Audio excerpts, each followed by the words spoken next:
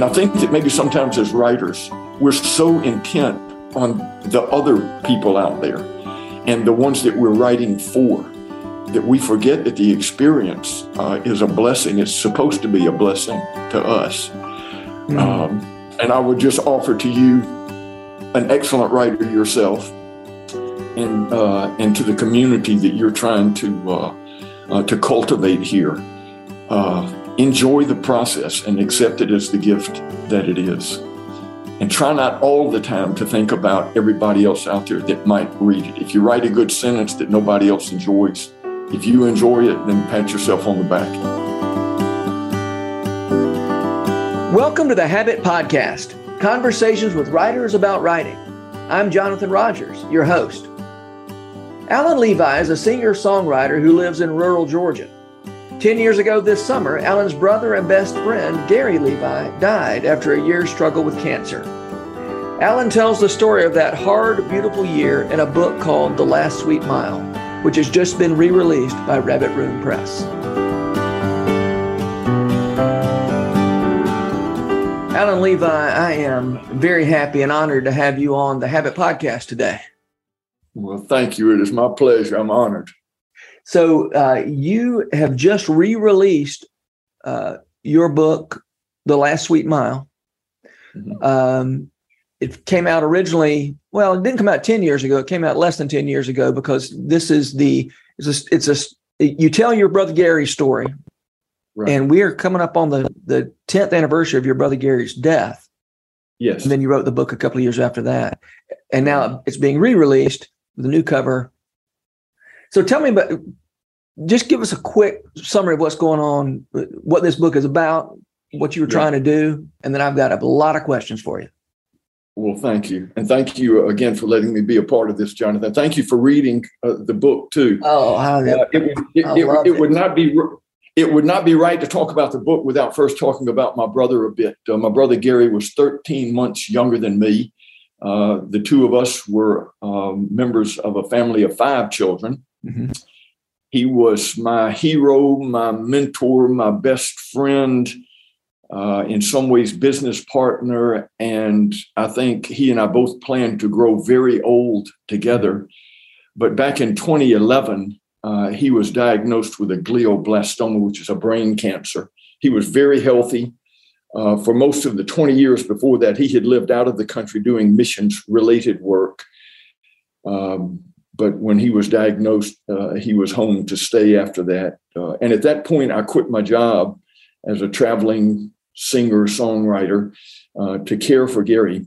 When he finally passed away in 2012, there was just a period of decompression. We had had a really wonderful year together, but I was very, very tired. I learned during that year that I didn't want to travel in the future as much as I had in the past with work. So I had a bit of downtime, and I have a notoriously poor memory. And I don't think that's an exaggeration. I really have a very bad memory. And so I thought it would be wise to write some things about Gary for my own benefit, mm-hmm. but also maybe for the benefit of my family, especially young ones who barely knew their Uncle Gary. Gary and I were both never married bachelors without children. Mm-hmm. And I think the fact that we were both single all of our lives did a lot to forge our friendship. Because we spent lots of time together when he was home. But I set out to write a letter to my family in which I would try to capture some of the memories of Gary's life and maybe more importantly, the essence of who he was as a person. And my intent was to make enough copies to pass them out to the family, go to Kinko's or something and be done with it. And providentially, Andrew and Jamie Peterson and the kids were at the farm one weekend, and he asked what I was working on, and that happened to be what I was working on. So he took a copy of it, and we ended up putting it in a form that could be distributed to more people than just the 20 or so in my family. Yeah. So in the first chapter or so, you spent a lot of time talking about the self-doubt that you had to work through to write this at all. And I completely understand this. You say you were well aware that it was beyond your power to write anything that could recreate or capture that last year of Gary's life. Right. And yet you said you felt obligated to try. So I'd love to hear you talk about how did you, knowing that this was above your pay grade. And I know that the things I want to write about the most seem to be the things that are the hardest to write about. Sometimes it feels like I'm just trying to describe how bright the sun is or how wet water is. I don't know what to say about this. Right. And so I end up writing about something that isn't quite so close to the center of who I am, Yeah. But how did you push through and write this anyway? Yeah. Well, again, I think that the real impetus was affection for my brother. Mm-hmm. I felt that his life was one that needed to be memorialized, and I may have started out really in tribute to him more than anything else, but also affection for my family. So years ago, I wrote a song called Worth Another Try. And it was about exactly what you just described. It was about sitting at the edge of the ocean and trying to write a letter to a friend and capture what that sunset was like. And I tried multiple times, kind of wad up the paper, throw that copy away, try again. And I think that kind of explains what life as a songwriter has been for me, and probably for you and many of our friends as writers. We know we're never going to write the perfect book, maybe not even the perfect paragraph. So I think that pushing through, or maybe just accepting failure at the outset, made it somewhat easy to begin, and then just trust that somewhere in the words and in what happens between the reader and the page, something of my brother's essence would come through. But I will say that having written a lot of songs over the years, most of which are probably well forgotten, there was some fearlessness that I had already developed about writing things that I knew were not going to be perfect. I've made a career out of 4-minute failures. So this was just going to be a longer version of that same pursuit. But I could tell, Jonathan, early on in the process that it was really good for my heart. And there was a friend who has a little house on her property, and that's where I would go to write each day. I'd ride my bike down and sit on her porch and write. And there were so many hours during that process that it was just me and Gary and those memories where I didn't have to describe anything. I had it in my head and was able to live it. But I did try to describe what I was seeing in my own mind and just pray, Lord, maybe you can help others make sense of this or see what I'm seeing in my head. Yeah. At one point, you described the process as sort of like a boys looking through a hole in the outfield fence at a baseball game. Just giving knowing that they're not getting the full experience, but they're seeing enough to see whatever's on the other side of the fence is pretty great. And that's, that evokes in us, in the reader, a longing that maybe that's the best we can hope for as writers, to evoke a long, not so much to successfully represent or faithfully represent what it is that, as you said, is in your mind. Maybe if it's just to give me a longing for something that I can't quite get a hold of, there's a lot of value in that. That might be the best we do. I mean, really. We've never heard a perfect song. We've never read a perfect sentence, really. Because everything is processed through a broken apparatus. But I do think that as creatives, whether we're doing music, pottery, dance, pick your medium, as followers of Christ, that really is about the best we can do. When I started doing music a long time ago, I had left law practice and was trying to make sense of why that decision, why leave the law world, where it was very easy to set oneself apart and be light, to enter into this other realm where, encounters with people would be maybe much more sporadic, that sort of thing. But the mission statement that I wrote for myself said that I want to write songs that provoke Godward thought. And I think in the book, it's the same way, using Gary, obviously, as the focal point. Because to me, he made God and life with God look really good.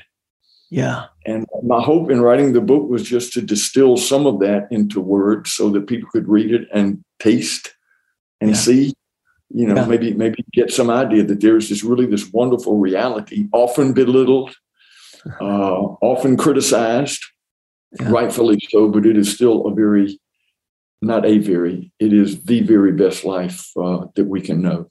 Yeah. So I read the book, so I know what you mean when you say that Gary, made life in God look good. I'm misquoting you. Forgive me. But a lot of our listeners will not have read the book. So what do you mean when you say Gary made the things of God look like something they're worth pursuing? Yeah, great. Again, I'm going to be bouncing up against the limitations of speech and expression here. So my brother Gary, he was a man fully alive. I think we've heard that expression a lot. Is that an Augustinian expression, maybe? A man fully alive? Yeah, I've seen it attributed to one of the church. It wasn't Augustine, but it was one of the church fathers. And then I've also heard that it wasn't really him. But anyway. Right. A man fully alive is God's greatest creation is a person fully alive or something along those lines. There you go. So at Gary's memorial service, I described him as a man who loved God, which it's a cliche maybe if it's not properly understood. But the point that I made then is that the things that God loved, Gary loved, or the things God loves, Gary loved. He loved people. He loved beauty. He loved life. He loved laughter. He loved pleasure. He loved truth. He loved God's Son. And Gary did that in a way that was very ebullient. He was a radiant personality. He was not terribly brainy. In some sense, he was dyslexic growing up. He really struggled with that. He did not make good grades in school, but he was a tenacious personality.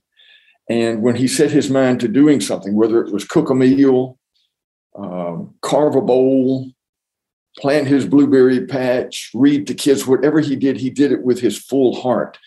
And I just saw it so many times, and over the course of so many years, people were so attracted to Gary. In the same way that I think they were attracted to Jesus. He was a radiant person. Laughter was a primary part of his speech. And it was always sweet laughter. It was not mean-spirited. Gary was extremely gracious, extremely forgiving, patient. That doesn't mean that he was compromising at all about convictions that he had or things that he believed to be true.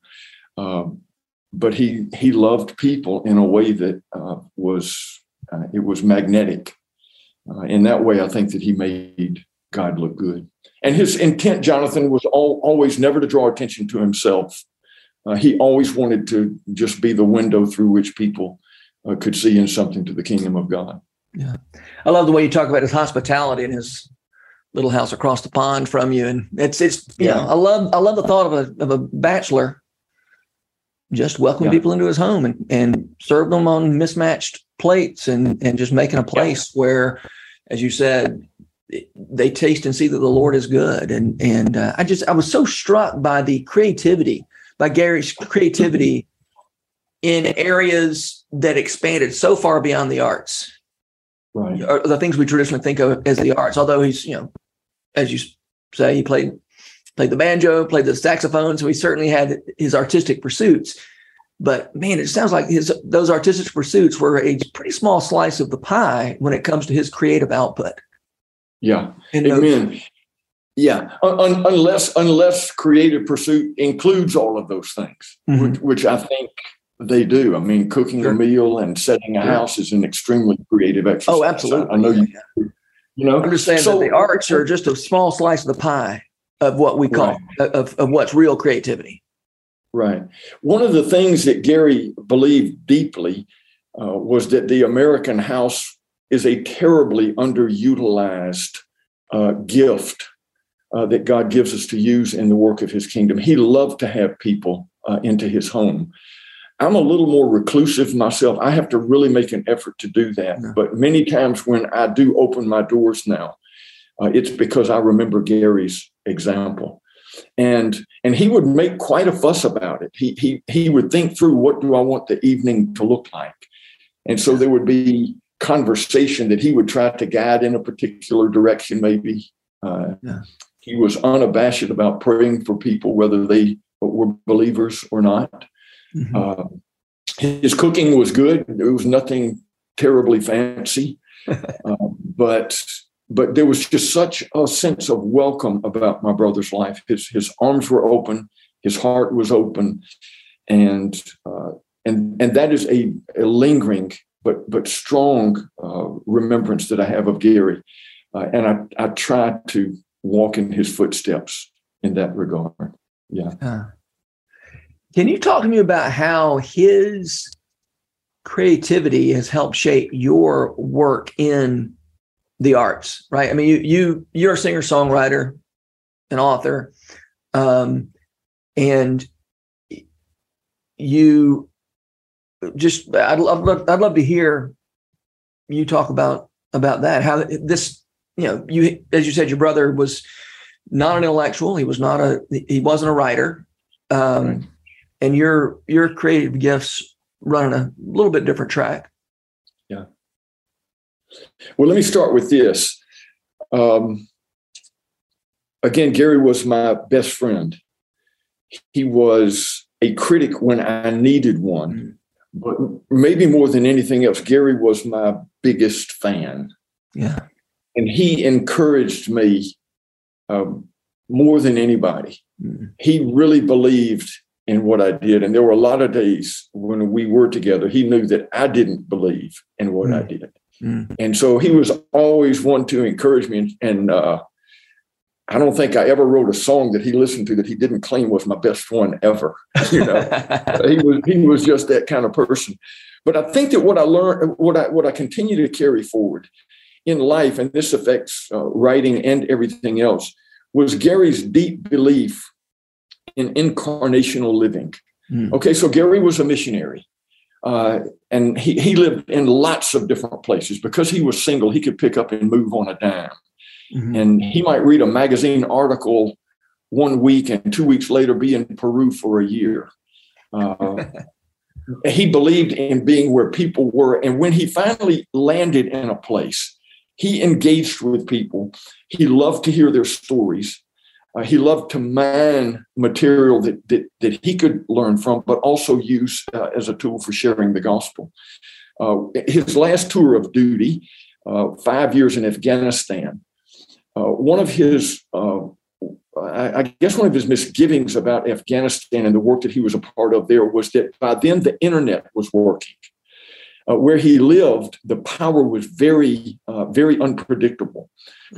But he said that among the missionary staff that he worked with there, it bothered him that lots of people were spending so much time on the computer as part of their ministry rather than being out in the street. Gary was constantly out in the streets. When he lived in Spain, he spent a lot of time in the bars.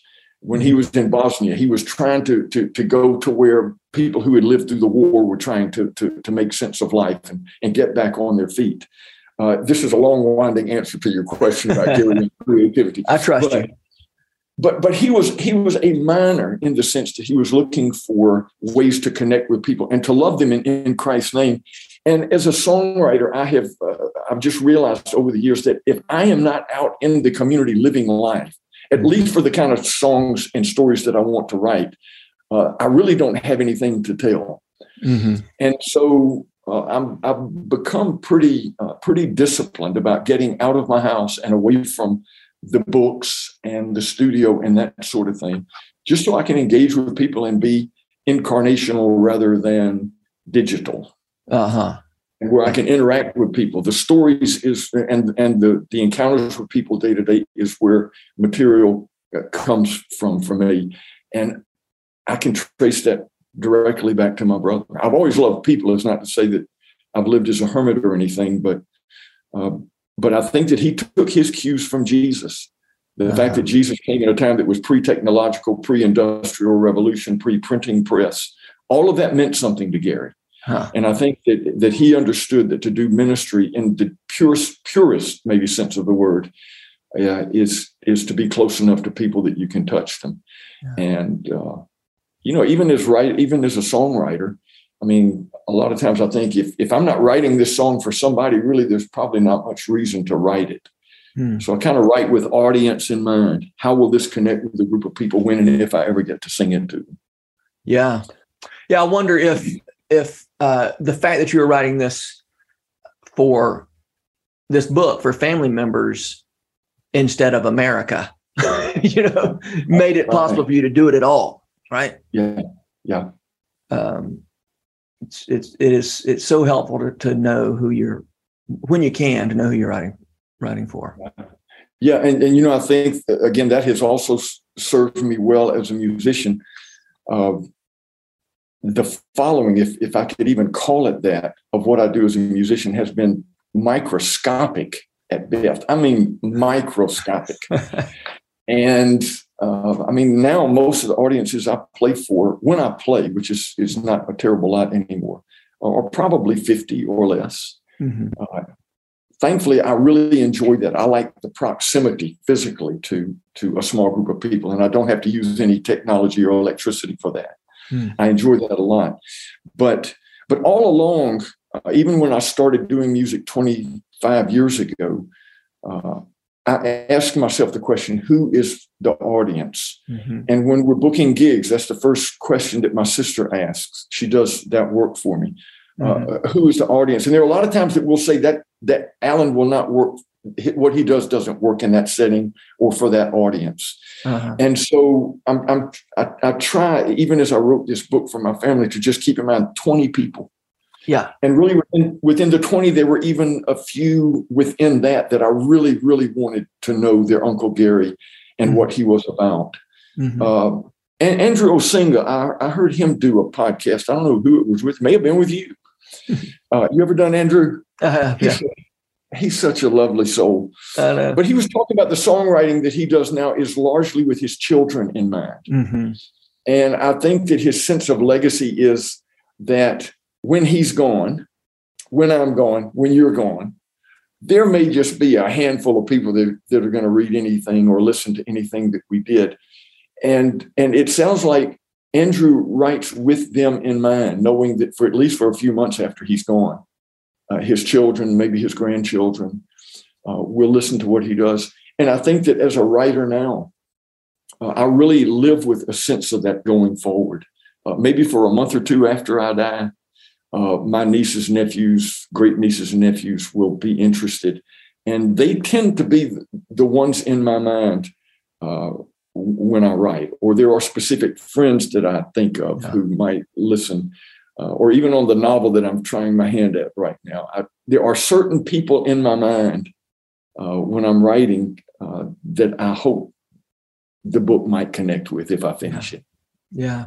I've told this story at least once in this podcast, but I'll tell it again. When I was trying to write that book about Flannery O'Connor, it was going really slow. And I spent a lot of time thinking about everybody else who was more qualified to write that book than I was, all the professors and all that kind of stuff and all the critics.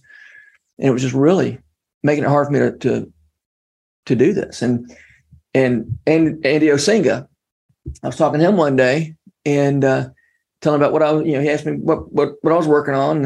And I said, I'm writing this book about Flannery O'Connor. And it's really for Christian people who think they're supposed to like Flannery O'Connor, but just don't get her. And Andy was like, "Oh, that's me. I never got Flannery O'Connor." And so then I was like, "Okay, this book is for Andy Osinga." And every morning I woke up and say, "What do I want Andy Osinga to know about Flannery O'Connor today?" Right. Oh, that's brilliant. This project that had lingered on for 20 months, I knocked out in a matter of a few weeks, just because I wanted Andy to know some things about Flannery O'Connor. So good. That's so good. But anyway, we're here to talk about you. Late in the book, you acknowledge that in 100 years, nobody's going to remember who Gary is. Nobody's going to remember who any of the rest of us are in 100 years. And boy, there was one sentence that just really hit me. He said, one day somebody's going to say Gary's name and it'll be the last time anybody says Gary Levi. And they're not going to know it, but it's the last time anybody's ever going to say Gary Levi and be talking about this man. And so you acknowledge that we're not going to keep these memories alive forever, except maybe in the new heavens and the new earth. Mm-hmm. And yet you do it anyway. And you say something along the lines of, we'll try to keep this memory alive for one another for as long as we can. And you're talking to your family there. Mm-hmm. And man, I started thinking about all the poets, who, it was sort of a tradition in Renaissance poetry, and not just Renaissance poetry, throughout history, that the poet's going to make himself immortal or his beloved immortal or whatever. And of course, it's true. We are reading some of those poems, hundreds of years later. So I guess in one sense, they survive, they were correct, that they could achieve some sort of immortality. Although who knows how many thousands of those poems we're not reading, but right. But the fact that you're giving up on the possibility that your writing is going to make anybody immortal, right? That's interesting. And of course, the thing is, Gary's already immortal. Your book's not going to make him immortal, right? The life he is continuing to live is pretty independent of your book. So I'd love to talk about that. Yeah. I read a book a few years ago, and I have now read it several times by, I think he's a professor at Boston College named Peter Kreeft. Oh, yeah. He's a wonderful writer. Yeah, he is. And the name of the book was Christianity for Modern Pagans, which is his treatment of the writings of Blaise Pascal. Okay. And in one of the notes that he writes to some of Pascal's writings, he says, how would it change what we do day to day? And maybe for you and me as writers, if we could believe that something we write today might affect someone 300 years in the future, 3,000 miles away. Well, the likelihood of that is probably very small. But I think that the possibility alone is enough to give energy for writing. Mm-hmm. It is some impetus to do that. But again, I still distill what I do, and I think this is wise. I think it's rational to the handful of people who I know and who I think might read me, for a few years after I'm gone. Maybe. Mm-hmm. Yeah, that's probably a bit audacious to think. But to go back to the first question, it's worth another try. There's a story we're trying to tell, and until we tell it perfectly, I think God always wants us to tell it. But too, in the scripture, like there's so many stories. I think of the book of Esther, where the thing that saves the day is a book that was written long before the king was on the throne. Somebody wrote a book and it had been in hibernation for apparently a really long time. And providentially, God pulls it out at the right moment, puts it in the right hands, and the book saves the day. Yeah. And I think, there is always that potential, maybe on a smaller scale, for things that we would write. Every now and then, I'm sure you pick up a book by some obscure or totally unknown author, and you read something that blesses you, or means something to you. And I think that we all kind of write out of that place. But rationality says set your expectations at a place that's credible. And for me, that is that, I'm going to write and it's going to be forgotten pretty quickly. Yeah. But I love your perspective, though, that doing this work for 50 people in somebody's great room or in a tent in somebody's backyard is good work. And it doesn't have to bring immortality. Again, you're getting immortality from somewhere else, not from these songs these 4-minute failures that you said. Yeah. And by the way, they don't seem like failures to those of us who listen to them. But of course, I don't know. Maybe there's thousands and thousands that none of us have ever heard. I guess there are. There are, and you would probably be glad you've not had to endure them. I love to write. I know for some, especially songs. So lately, I've been doing this thing for the last few months where I write a new song every week and put it up on Instagram with the help of a friend who understands technology. But it makes me attentive. So as a single guy without a family, without a populated house, without television, without internet, some of that by choice, some not. Writing songs is it's kind of the way that I relate to the world a lot. And I wake up looking for things to write about. That's always been the modus operandi for me. But when I left law practice, a very wise friend told me, realizing that I was going to be working in front of people and making my living pretty much based on the applause of people. She said, always remember that the thing that matters most is the applause of the nail-scarred hands. And I think a recognition of the fact that is our audience, whether we're playing for nobody or for a big room full of people. Again, that gives worth to the work that I think many of us try to do, just knowing God's listening. God hears this. I was speaking with a friend of mine recently who just retired from ministry, and he said, I've had some time to reflect on 25, 35 years in the pastorate and in parachurch ministry. And he said, I was reflecting on it one morning and really disappointed and really disheartened by how little he had done. And he said it was like God tapped him on the shoulder and just whispered in his ear, I like what you did. And I think that for us sometimes who have, faint reward financially or in terms of recognition, it's kind of nice to think that maybe God would tap us on the shoulder and say, Jonathan, it may not have made a real big splash, but I want you to know I really like what you did. And I think my brother Gary lived with an awareness of that God really, really enjoyed him and liked what he did with all of his failures, with all of his missteps, with all of his limitations. I think Gary lived with the sense that he was a well-beloved child. Wow. You, at one point, talk about writing for one or less or performing, playing music for one or less. I think it was a line from one of your songs, maybe. Yeah. What are you talking about? Exactly what I was just saying. My favorite thing still to do as a musician is to sit on my porch and play songs, write songs, play old ones sometimes. I get really, really nervous in front of people. I disguise it pretty well, but I do not like to be in front of people. I don't think I ever have, which probably calls into question my sanity for choosing the career path that I've been on. Lawyers have to be in front of people. As a judge, I was in front of people. As a singer-songwriter, I'm in front of people. I do not like to be in front of people, but I love to be creative. I love to sing. I love the sound of music. And my favorite thing still to do is to be by myself and to offer up, whatever happens at the moment. Yeah. And I think, again, for me, I think that has served me well, because by any market metric, I have been at best a disappointment and maybe even an abject failure.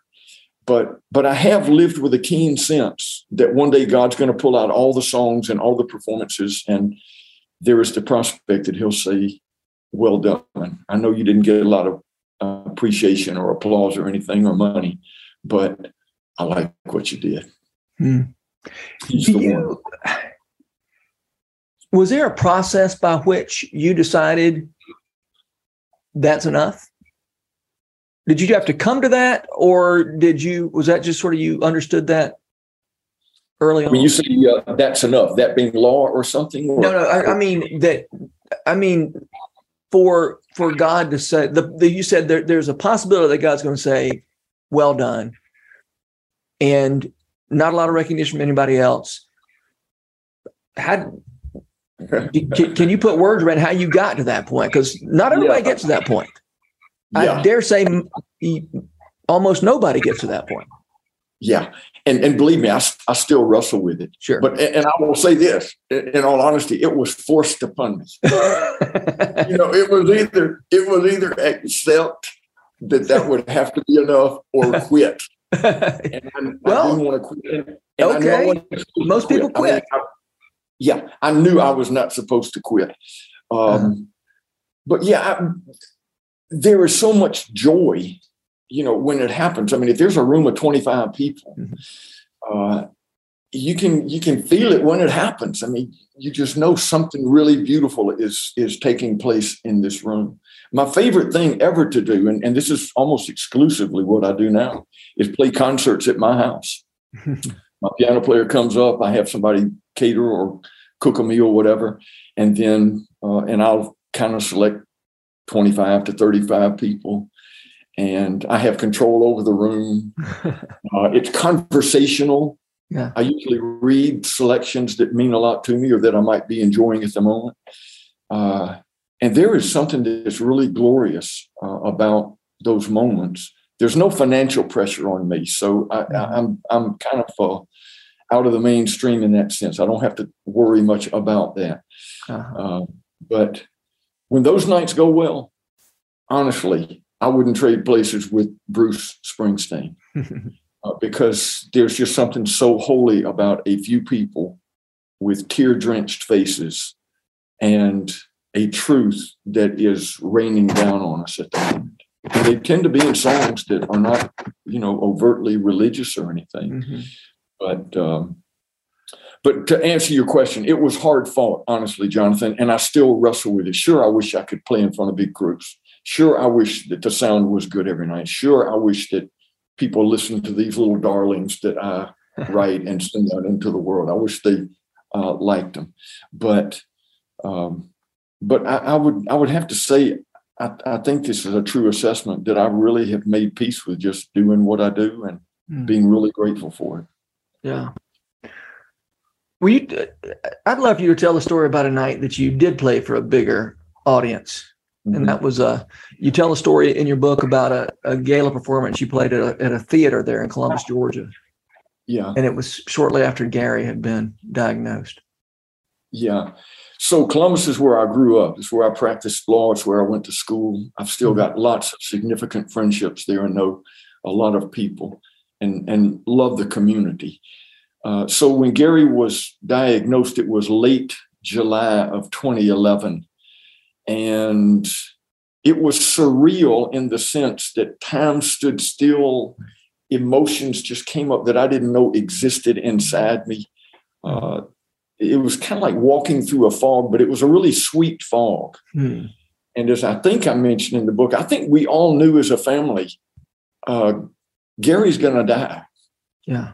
We prayed that he would be healed, but I think we all kind of knew from the outset, we're going to lose Gary, our brother, our son, our uncle, whatever.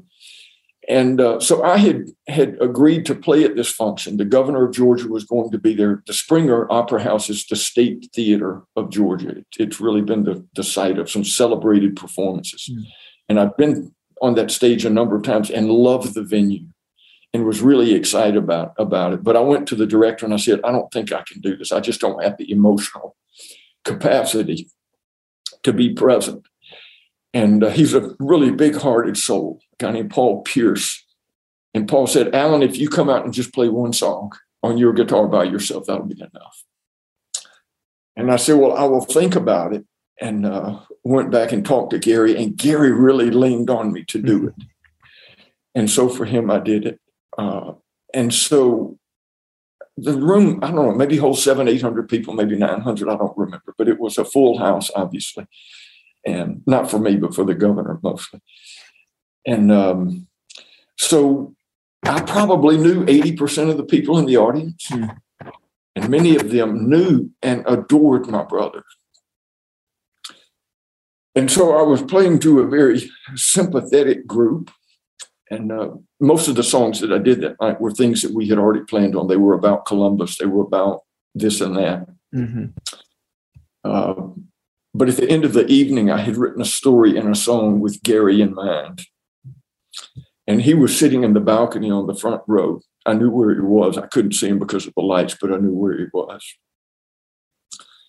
And so I told the story about two brothers and sang a song. And I can't even begin to describe it. But knowing he was there, and that our hearts kind of connected across the space with a bunch of other hearts that connected in that space. I don't know, there was just something unforgettable about it to me. And Gary enjoyed it immensely. And at the end of the night, I was real glad that I had done it. And thankfully, we got it on tape. It doesn't capture what happened, but there's at least a specter of it in there. But again, he was my greatest fan. And if it had been a total mess, he would have told me that's the best song you've ever done. Well, because that's where he was. One thing I love about that story, though, is I feel like it's such a picture of, it's sort of a concentration of everything you've been telling me about what your work as a songwriter and as a writer is about. And that is, I am having a conversation with one person, maybe myself, maybe just me and God, maybe, the 20 members of my family. But that's what I'm talking. This is it's that conversation. And anybody who wants to be invited in that conversation is welcome. Hey, nice. And but the conversation is worth something because it's between you and somebody you love.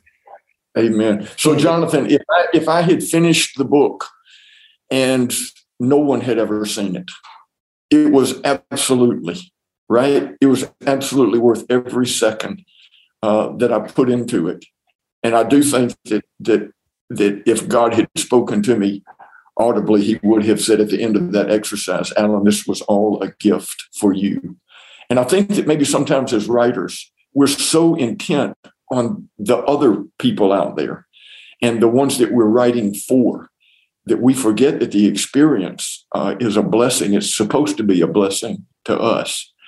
And I would just offer to you, an excellent writer yourself, and to the community that you're trying to cultivate here, enjoy the process and accept it as the gift that it is. And try not all the time to think about everybody else out there that might read it. If you write a good sentence that nobody else enjoys, if you enjoy it, then pat yourself on the back and, and celebrate. That's a good word. So this book is 10 years old. You haven't read it since you wrote it. Right. When it got re-released, you didn't read through it again. You were telling me this before we started recording, but you're going to read it someday. Lord willing. Lord willing. I have this ceremony of sort in my mind that when I'm an older man, I'm 66 now. I'm thinking I've got maybe 15 years before I formally recognize myself as a genuinely old man. But I envision that I will get some of Gary's books with his scratchy handwriting. I'll pull out some of his old sermon notes. I'll get some family pictures and maybe spend a week in that space. And then one evening I will sit down and there will be a lamp and at the edge of my sofa where I typically read, and I'll pour a glass of port and I'll say a prayer and maybe read something from Doug McKelvey's beautiful Every Moment Holy about starting a book or a purposeful gathering. And I will read the book and I might just cry myself into extinction, because I know that it was written with tenderness, and some of the passages of the book were written in real time. Mm-hmm. And I will be the only one who will be able to go and sit in the specific chair on the third floor of the medical center in Columbus, Georgia, and remember those moments, or remember reaching across the beds and holding hands, or those things. And so there's a part of me as an artist that wants to say, go back and read the book again to fix all of the broken parts in it. I'm sure that there is just mess after mess in the book. But there's another part of me that very selfishly wants to preserve that experience for one glorious moment. And if all goes well after I read the book, I won't be too far away from going to join Gary and those who have gone before us. Yeah. I think it was John Prine, and I'm paraphrasing. He said that sometimes the things you write, it turns out they're for the older you. Yeah. I'm putting a stake in the ground because I'm going to need this later. You don't know it. Right. Sounds like you did know it when you wrote it, but a lot of times we don't know that our real audience is older, the older version of us. Yeah, no doubt. I found something the other day. I was in my studio, and I was trying to find an old song that I had written a long time ago. And I've been through so many different recording formats now. I started on cassette tape and then reel-to-reel tape and then ADAT. And, there's been so many iterations of that process that it's hard to keep up with where things are. And I found a hard drive and I started listening to it. There were probably 30 songs on there that I didn't remember writing them. But when I heard them, it just brought to life the inspiration for the song, the people who were maybe peripheral to the song. And it was the most delightful experience. And I almost wonder if that's not what at least part of heaven is going to be like. It resurrects those moments, and we get to delight in them again. But the book, I'm sure I'm going to laugh. I told some stories about laughing with Gary. That was my favorite thing about him, and it's the thing I miss most about his company. But I'm sure, too, that reliving those awful moments of having to wrestle with the reality that I was going to live in the world without him anymore will all just come back to life, I hope, in a beautiful way. And I think that's what it's going to be. Yeah, you said in a few places in this book that was the best year of your life, the cancer year. It was the last sweet mile. Yeah, it was that. It was hard for sure, and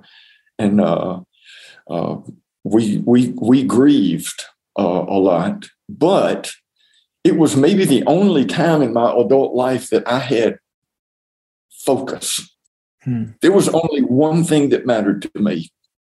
At the end of the day, if I could say I loved Gary well today, because he was my 24/7 job for exactly 365 days. Wow. If at the end of the day I could say I served him well, then to me that was a good day. If we never left the house, but I had served him well, it was a good day. And I hope I can carry that. I hope I am carrying that. I hope you and our friends are carrying that as an ethic for everyday life. If we can say at the end of the day, I didn't save the world, but I love the people who are right here around me. I really loved them well. Then I think God's going to say, I like what you did. And that'll be enough. Yeah. Well, Alan, you honored your brother and you blessed me and everybody who reads his story. So thank you for that. And thank you. Lord bless you. You too, Jonathan. Thanks so much. The Habit Podcast is brought to you by The Rabbit Room, where art nourishes community and community nourishes art. To check out more of our podcasts, visit rabbitroom.com/podcast. Our work at The Rabbit Room would be impossible without the generous support of our membership. If you'd like to learn more about membership at The Rabbit Room, visit rabbitroom.com/member. And thanks for listening. The Habit membership is a library of resources for writers by me, Jonathan Rogers. More importantly, The Habit is a hub of community where like-minded writers gather to discuss their work and give each other a little more courage. Find out more at thehabit.co.